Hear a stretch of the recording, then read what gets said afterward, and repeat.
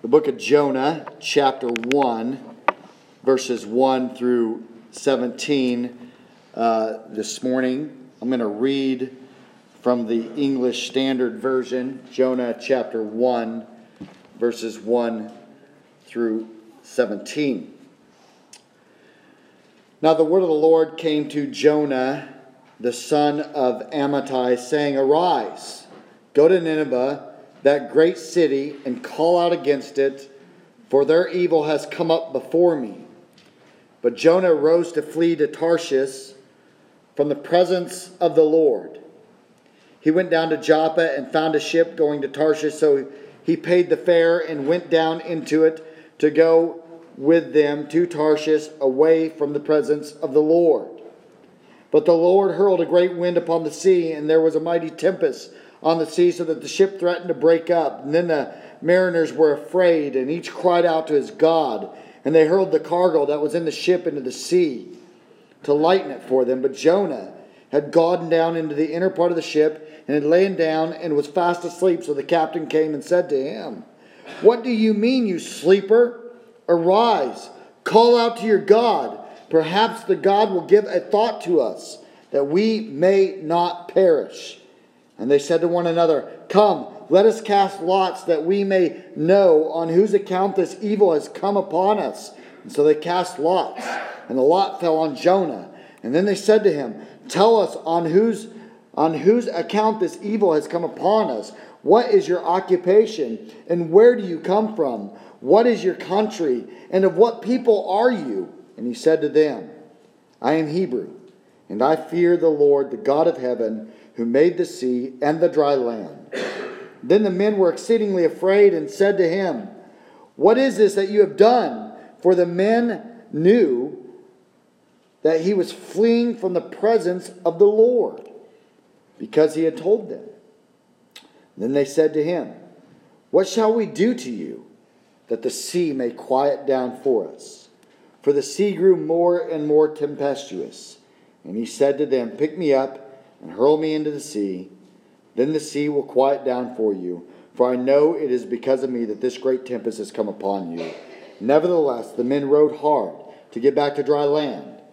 But they could not, for the sea grew more and more tempestuous against them. Therefore, they called out to the Lord, O Lord, let us not perish for this man's life, and lay not on us innocent blood for you. O Lord, have done as it is pleased to you.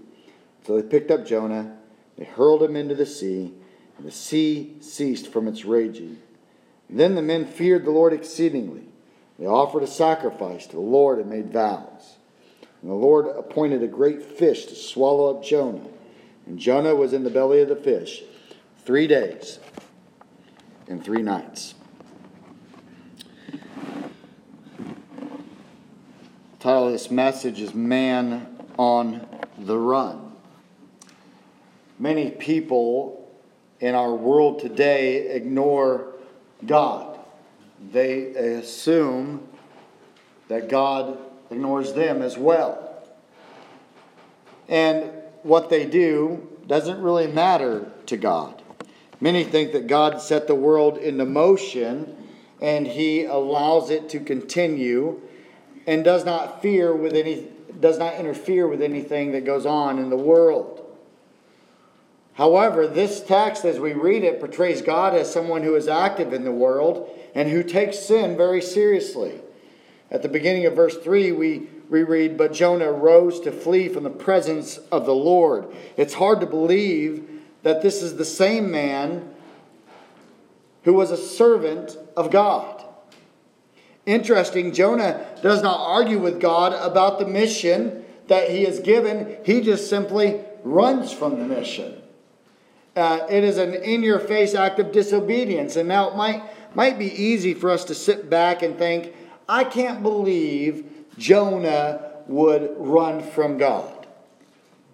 However, we would quickly realize that Jonah's flight is really not all that different than the history of the church.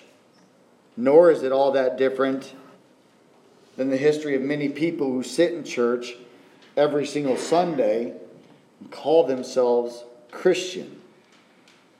Often, we have become so accustomed to calling ourselves believers, making the claim that we love the Lord.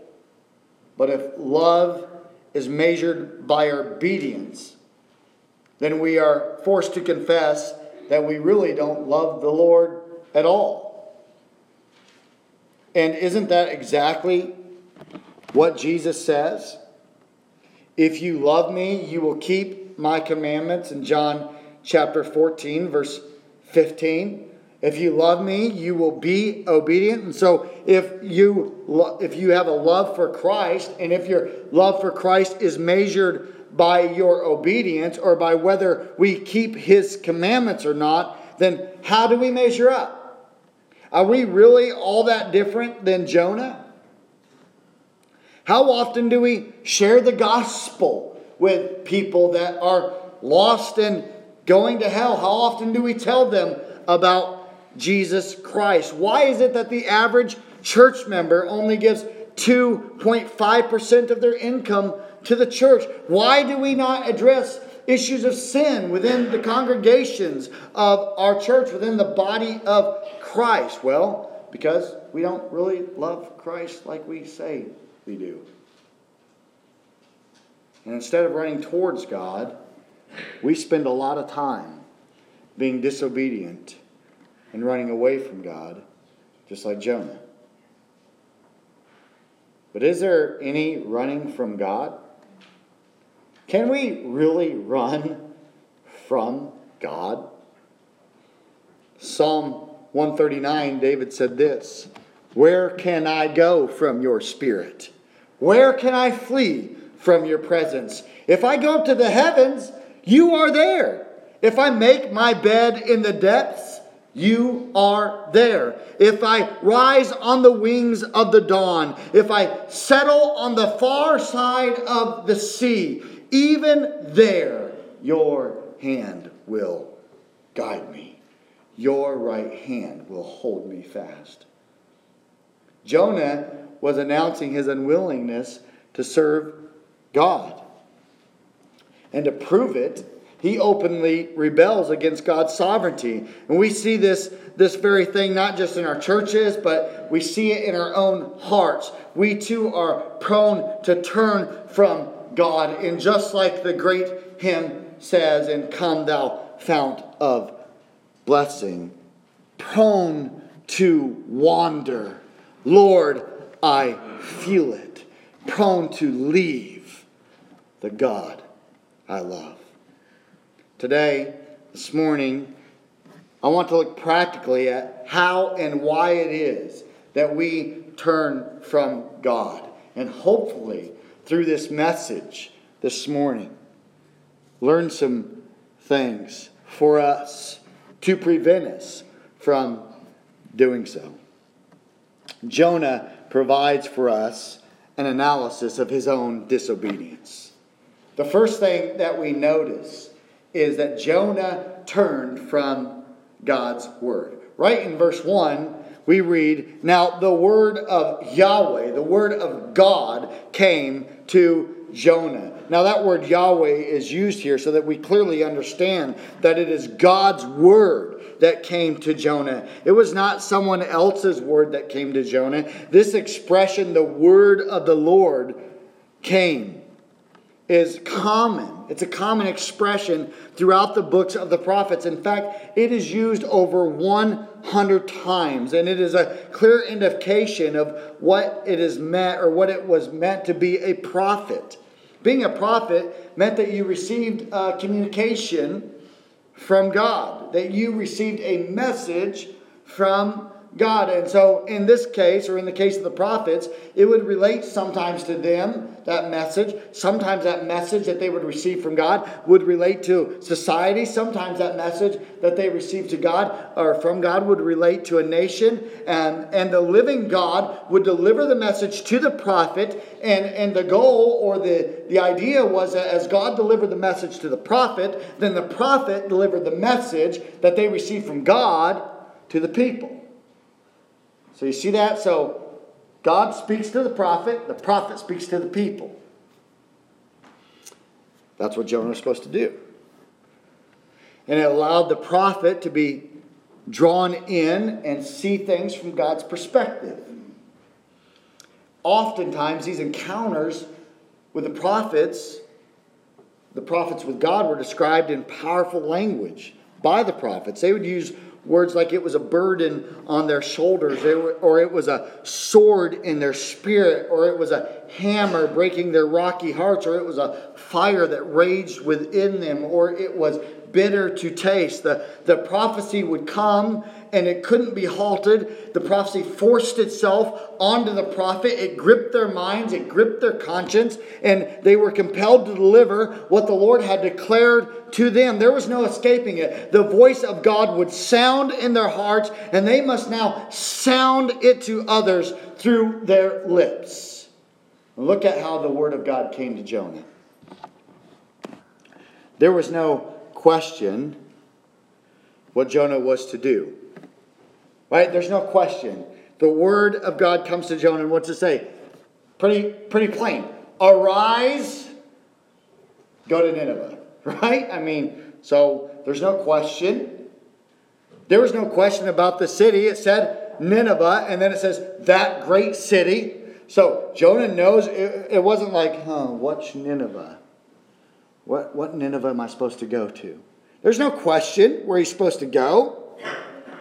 There was no question about his responsibility either. Right? Because what does God say? Arise, go to Nineveh, and what's he telling him to do? Call out against it. That's pretty self-explanatory. What was the problem? What was the problem with Jonah, the prophet? It was not an intellectual problem, because he knew what he was. There was nothing, he knew what he was supposed to do. There's nothing intellectually difficult about what he's supposed to do. It was crystal clear. There are times that people struggle because they don't understand God's word, and it brings difficulties and spiritual problems in their life, or they don't have a full grasp of God's word. We see this in the parable of the soils that Jesus tells us. It speaks of God's word falling on different types of soil. And Jesus says, when anyone hears the word of the kingdom and does not understand it, the evil one comes and snatches away what has been sown in his heart. This is not what happened with Jonah. Jonah understood.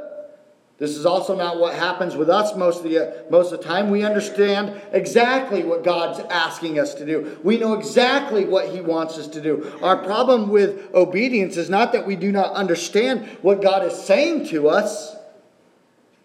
That's not the problem. The problem with us and with Jonah is we understand exactly what God is saying to us. We just don't do it. Right? Isn't that the issue? You know exactly what God is saying to you, and you just don't do it. You know that God says to you that we are to proclaim the gospel, and you ever have that feeling like, oh, there's the person. Have you ever had that feeling like you're in a conversation with somebody? Have you ever felt like, oh, I need to bring up the gospel to this person, and you don't do it? That's disobedience. That's God speaking to you, saying, this is what I want you to do, speaking through your conscience and through the Holy Spirit to you, saying, do this. And you say, no. You're Jonah. No, God, I'm not going to do it. That goes with any number of things.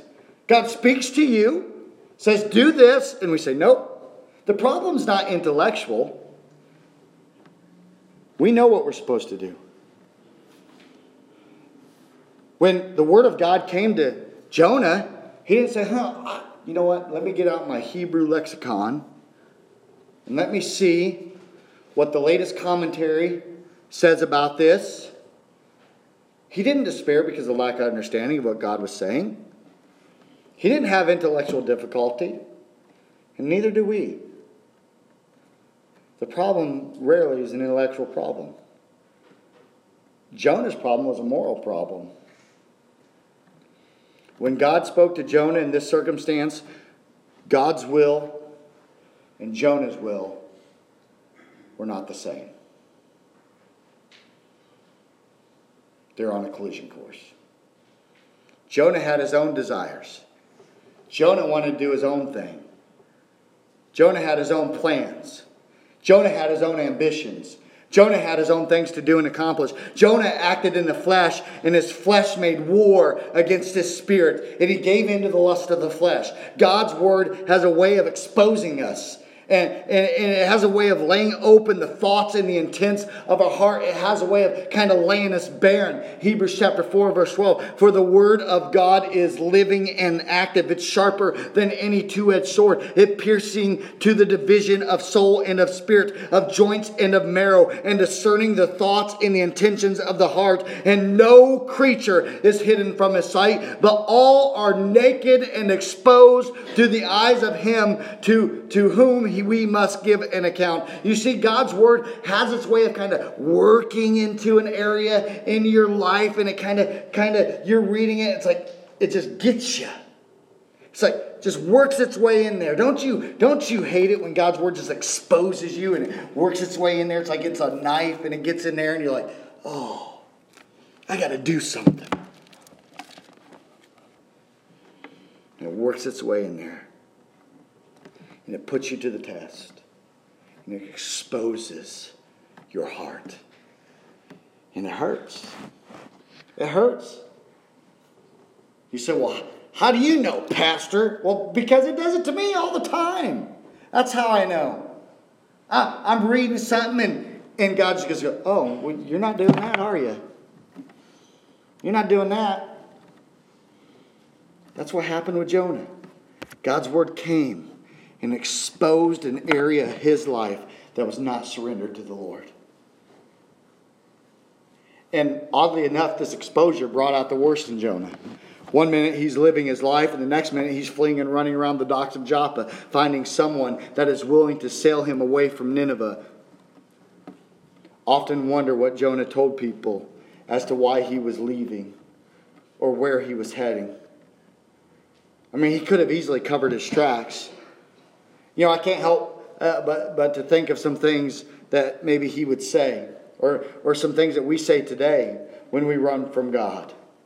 And how easily we try to cover our tracks and we try to disguise it in Christian language. Sometimes we can even use that word called to try to cover our tracks. Well, God called me to do this. Well, I'm called here. And we use that as a disguise sometimes to run from what God perhaps is really asking us to do. Sometimes we can cover our tracks by activity and yet be disobedient. So we can be active in ministry and yet disobedient to the Lord. Activity is not a substitute for disobedience. Later, when Jonah is finally done running, we see what is really in his heart. And we're going to get there eventually. But Jonah says in Jonah chapter 4, verse 2, this is what he says. I love this. This is probably my favorite verse in the book of Jonah. Because he says this, "O Lord, is not this what I said when I was yet in my country? That is why I made haste to flee to Tarshish. For I knew." Listen to Jonah the prophet. "For I knew that you are a gracious God and merciful, that you are slow to anger, and you are abounding in steadfast love and relenting from disaster." His heart's exposed. He doesn't want God's grace to go to someone else. The reason why Jonah was so rebellious and so disobedient was because Nineveh was the capital of an enemy nation. Nineveh would later overrun the people of God. Jonah had a suspicion that God would pardon Nineveh. And if God does pardon Nineveh, then Jonah's reputation would be ruined because they were an enemy of his people. There is Jonah. Look at him. He's that traitor prophet that went over to Nineveh and started preaching the gospel to them. There are other reasons why Jonah rebelled, but this is one of them. Jonah could not believe that God would ask him to sacrifice his reputation for those filthy, dirty, rotten Ninevites, those Gentile dogs. How dare him? How dare God ask him to go and preach the grace of God to them? And so Jonah turned. It was more than what Jonah was willing to bear.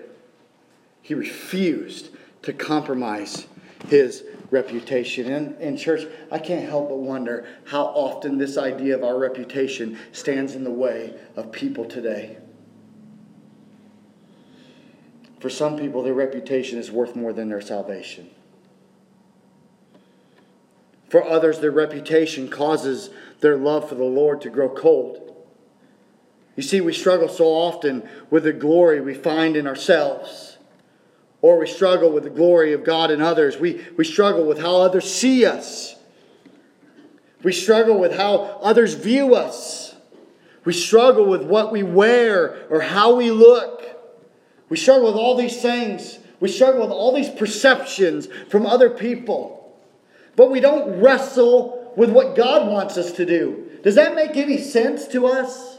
That we sit and struggle with what someone else would think, yet the Almighty God of this universe commands you to do something and you don't struggle with that. That makes no sense. With all these things that don't matter in the grand scheme of things, we elevate them somehow to a level that causes us to be disobedient to God. And then rather than be obedient to the word of the Lord, we decide that our reputation is more important than the word of God. Far too often Christians run from God and they turn from God's word because they're not willing to lay down the glories of this life. Instead, they hold tight to their reputation and they hold tight to their glory and they hold tight to their own exaltation. How often are our hearts deceive us into thinking that our glory is somehow worth more than God's glory? And we turn, just like Jonah, from the Word of God. And we say, I'm done, Lord. I'm done. Too much exposure. You're doing too much. You're telling me to do too much, God. I'm done. Forget about it. I'm not going to read it. I don't want to hear you. And we try to turn from the Word of God. Point number 2. Point number 1, Jonah turns from the Word of God. Point number 2, Jonah turned from God's presence. Jonah turned from God's presence. Jonah chapter 1, verse 3.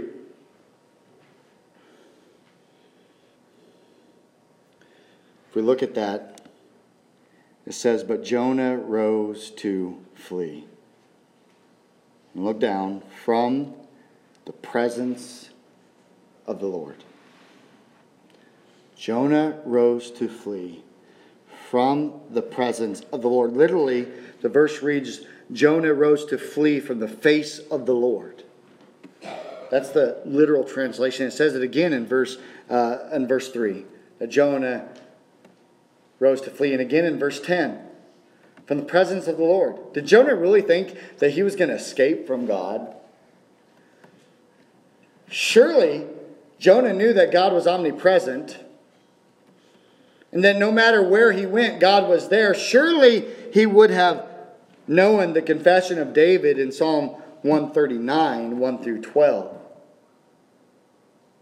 Oh Lord, you've searched me and known me. You know when I sit down and when I rise up. You discern my thoughts from afar off. You search out my path and my lying down and are acquainted with all my ways. Even before a word is on my tongue, behold, O Lord, you know it altogether. You hem me in behind and before, and you lay your hand upon me. Such knowledge is too wonderful for me. It is high, I cannot attain it. Where shall I go from your spirit? Oh, where shall I flee from your presence?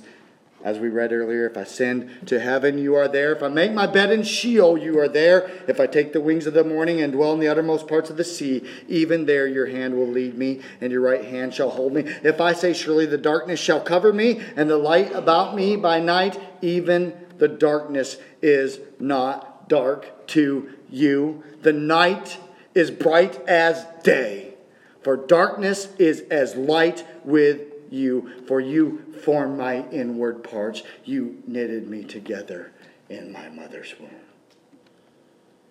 So what does Jonah mean when he tells us, because Jonah is writing this, when he says to us, by his own account, that he ran from God's presence, he wasn't fleeing from the omnipresence of God.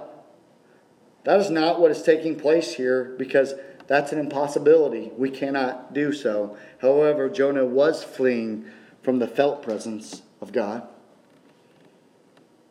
He didn't want to feel the presence of the Lord anymore. He didn't want to feel His grace and His power. He was fleeing from service to God. He was fleeing from the evangelism that God had called him to do. He panicked and he wanted to get as far away as possible that he could from where God wanted him to be. And so he boards a ship that was headed for Tarshish, most likely modern day Spain. And certainly he could find some place where he could push God back away from him, push God out of his mind, push the calling that God had placed on him out of the way. Surely he could get God out of his mind, the voice of God away from him. So he decides to flee. And as the ship sails across the Mediterranean Sea, God pursues Jonah. Jonah eventually confesses that he was the reason for the storm and he was thrown overboard and cast upon the mercy of God. Sometimes we think turning from God is no big deal. We think, well, if I turn from God, that's no big deal. It doesn't really affect me or those around us. But notice that Jonah's turning from God came at great cost. Jonah's turning from God came at great cost. We know that there was a literal price to pay because Jonah had to pay the fare to board the ship in the first place. There was a spiritual cost as well for his little misadventure. Can you picture Jonah? He gets the call from God, and immediately he runs down to board a ship. He gets down there. He's in a hurry. He's breathless when he finds a ship going to Tarshish, and he hurriedly counts out some money for his little Mediterranean cruise that he's about to get on. His adrenaline is pumping. He wonders what's going to happen, and the ship pulls up anchor, and the port of Joppa disappears. And he thinks, yes, I've escaped. So much so that he goes below deck on this seemingly calm night probably. He's exhausted, kind of like I am right now, and is relieved that he's gotten away. He's paid the fare, and he's on the ship. And it's all been worth it. And he fades off to sleep. Takes a little nap. Though Jonah paid the fare physically, he also paid the fare spiritually. The God from whom he fled was the God of the universe. He fled from the presence of God, who Scripture says makes known to me the path of life. In your presence there is fullness of joy. At your right hand are pleasures forevermore. That's the God he fled from. And he traded that for this. Behold, the storm of the Lord. Wrath has gone forth. A whirling tempest. It will burst upon the head of the wicked. We often think, how could Jonah do such a thing? How could he know the grace of God? How could Jonah know the mercy of God? And how could he know the blessing that God gives and the love that God pours out? How could Jonah possibly just ignore this? But let's not forget, Jonah ignored it, and so do we.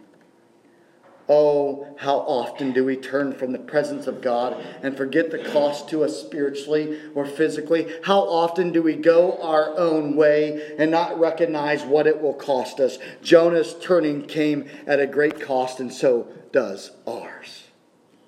But you know what's so amazing about Jonah's turning?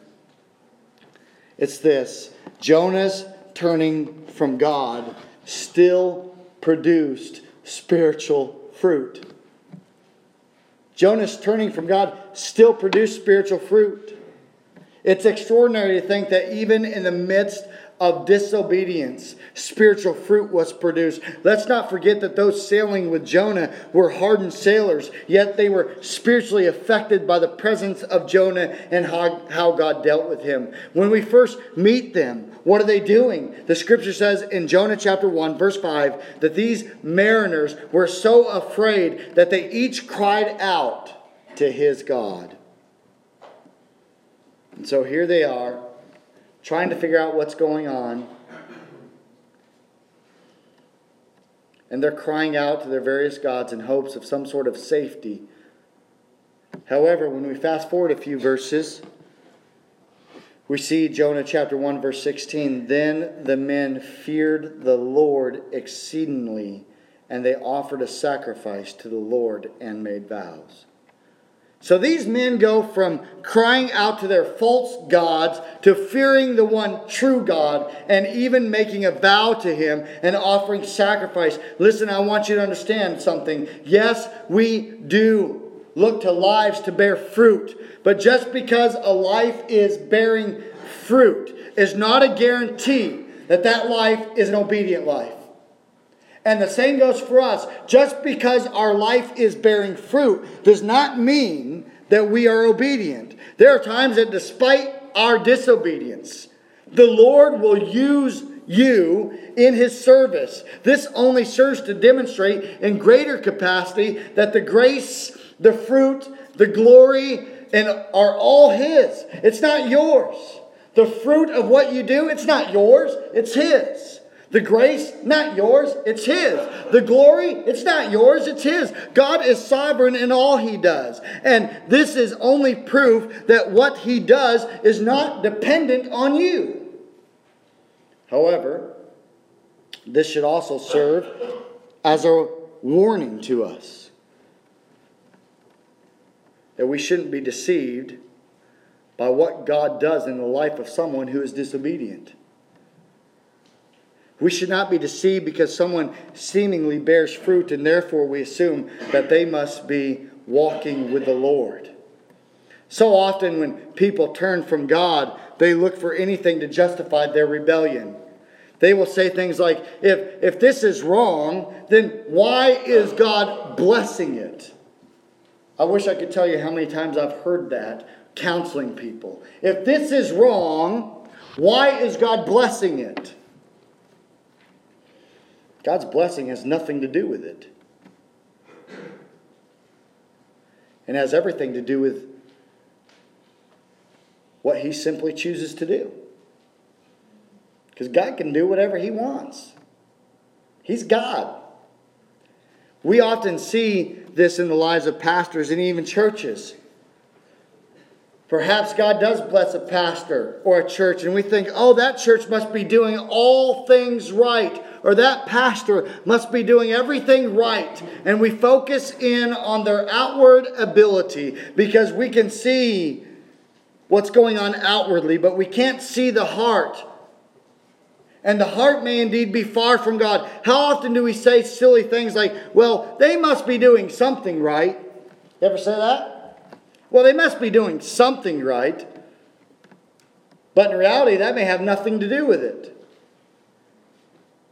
It may just be what God is choosing to do.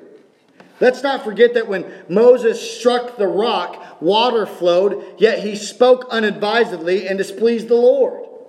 God still did what He was going to do, yet Moses was disobedient. So even though Moses was disobedient, the Lord still blessed.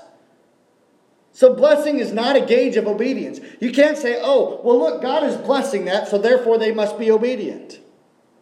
That's not a gauge. And it never should be a gauge.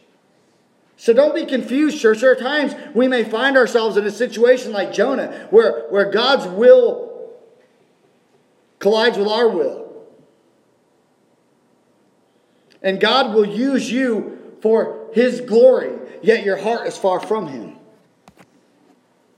There may be a time where God will use us to draw someone closer to Him, even though that we are disobedient and our hearts are not in tune with Him. I've seen this happen over and over and over again. I've seen where God uses somebody totally disobedient to bring people to Himself. Think about the crucifixion of Jesus Christ. Greatest sin in the history of mankind.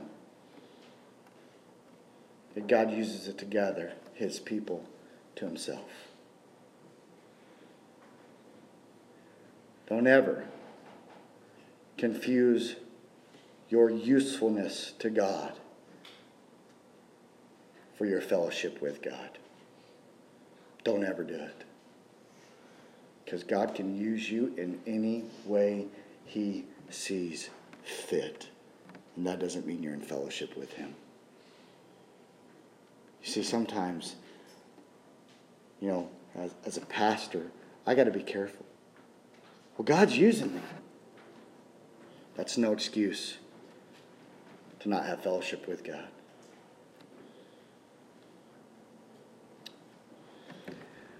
Lastly, I want us to see that Jonah could not escape. Jonah could not escape.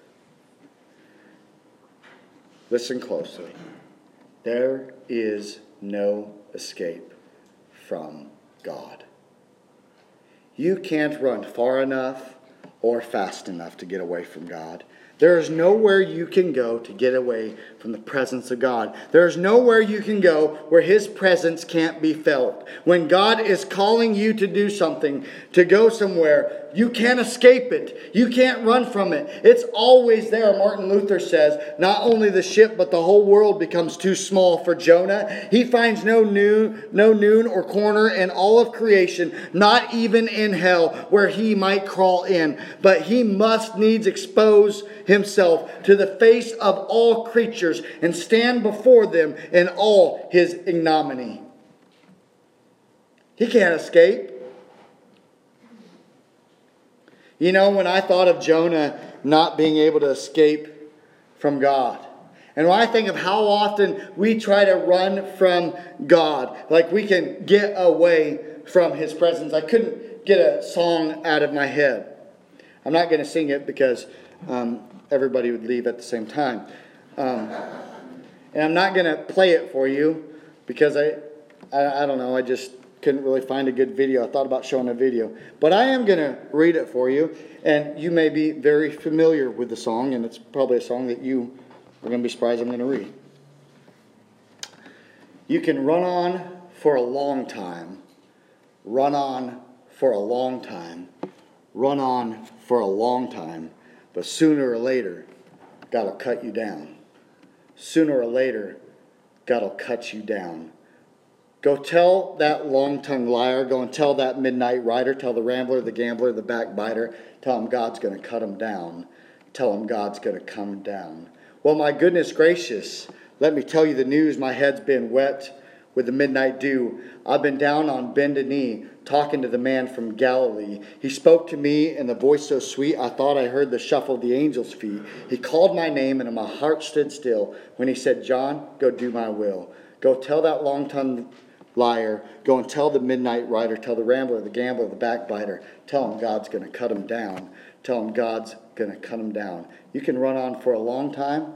Run on for a long time. Run on for a long time. Sooner or later, God will cut you down.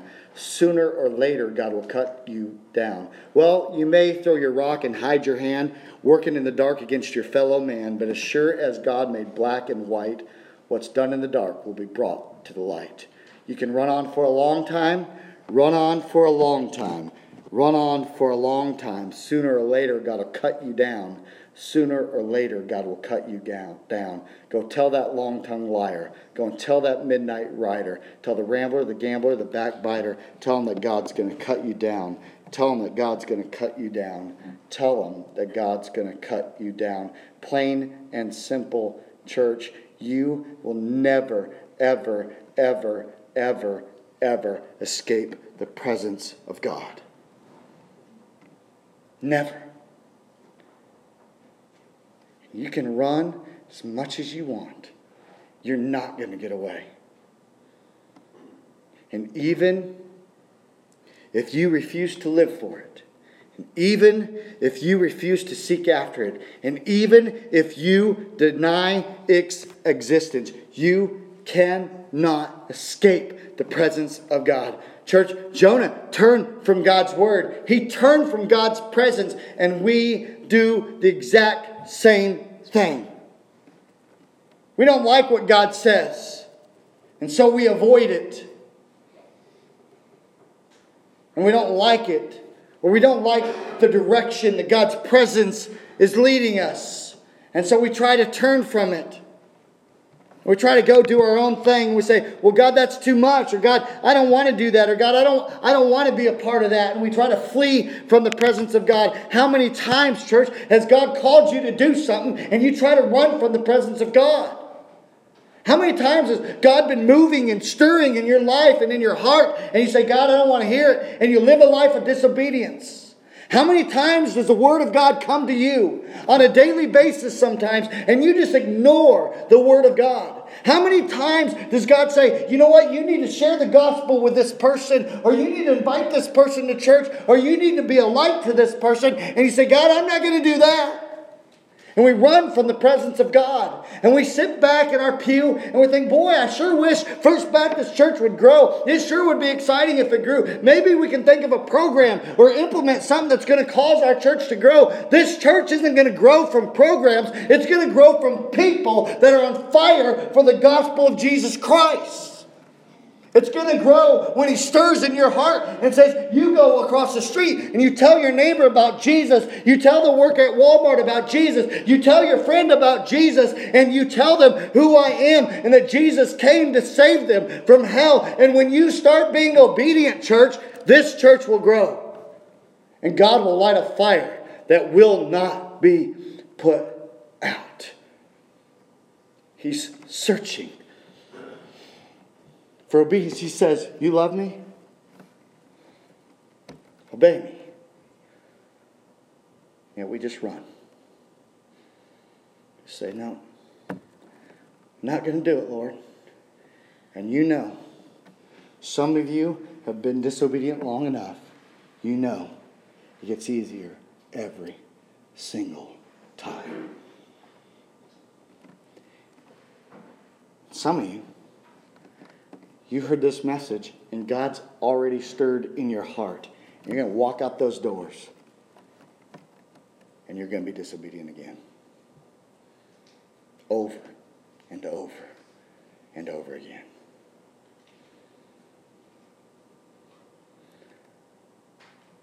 Are you turning your back on God?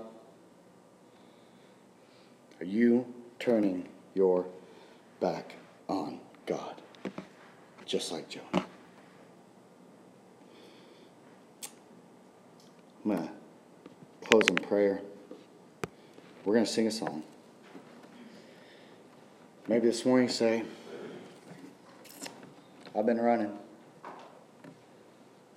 Maybe you need to come and pray at this altar. Maybe it just needs, Pastor, will you pray for me? Maybe you say, well, I want to talk to you later. You can do that. I don't force anybody to do anything. Maybe you say, can I talk to you after church? That's fine. Maybe you say a prayer in that pew. Oh, God, help me be obedient. Do you really love Him? Then you'd obey His commands. You'd stop running. If God's spoken to you, I want to give you that opportunity to respond to Him.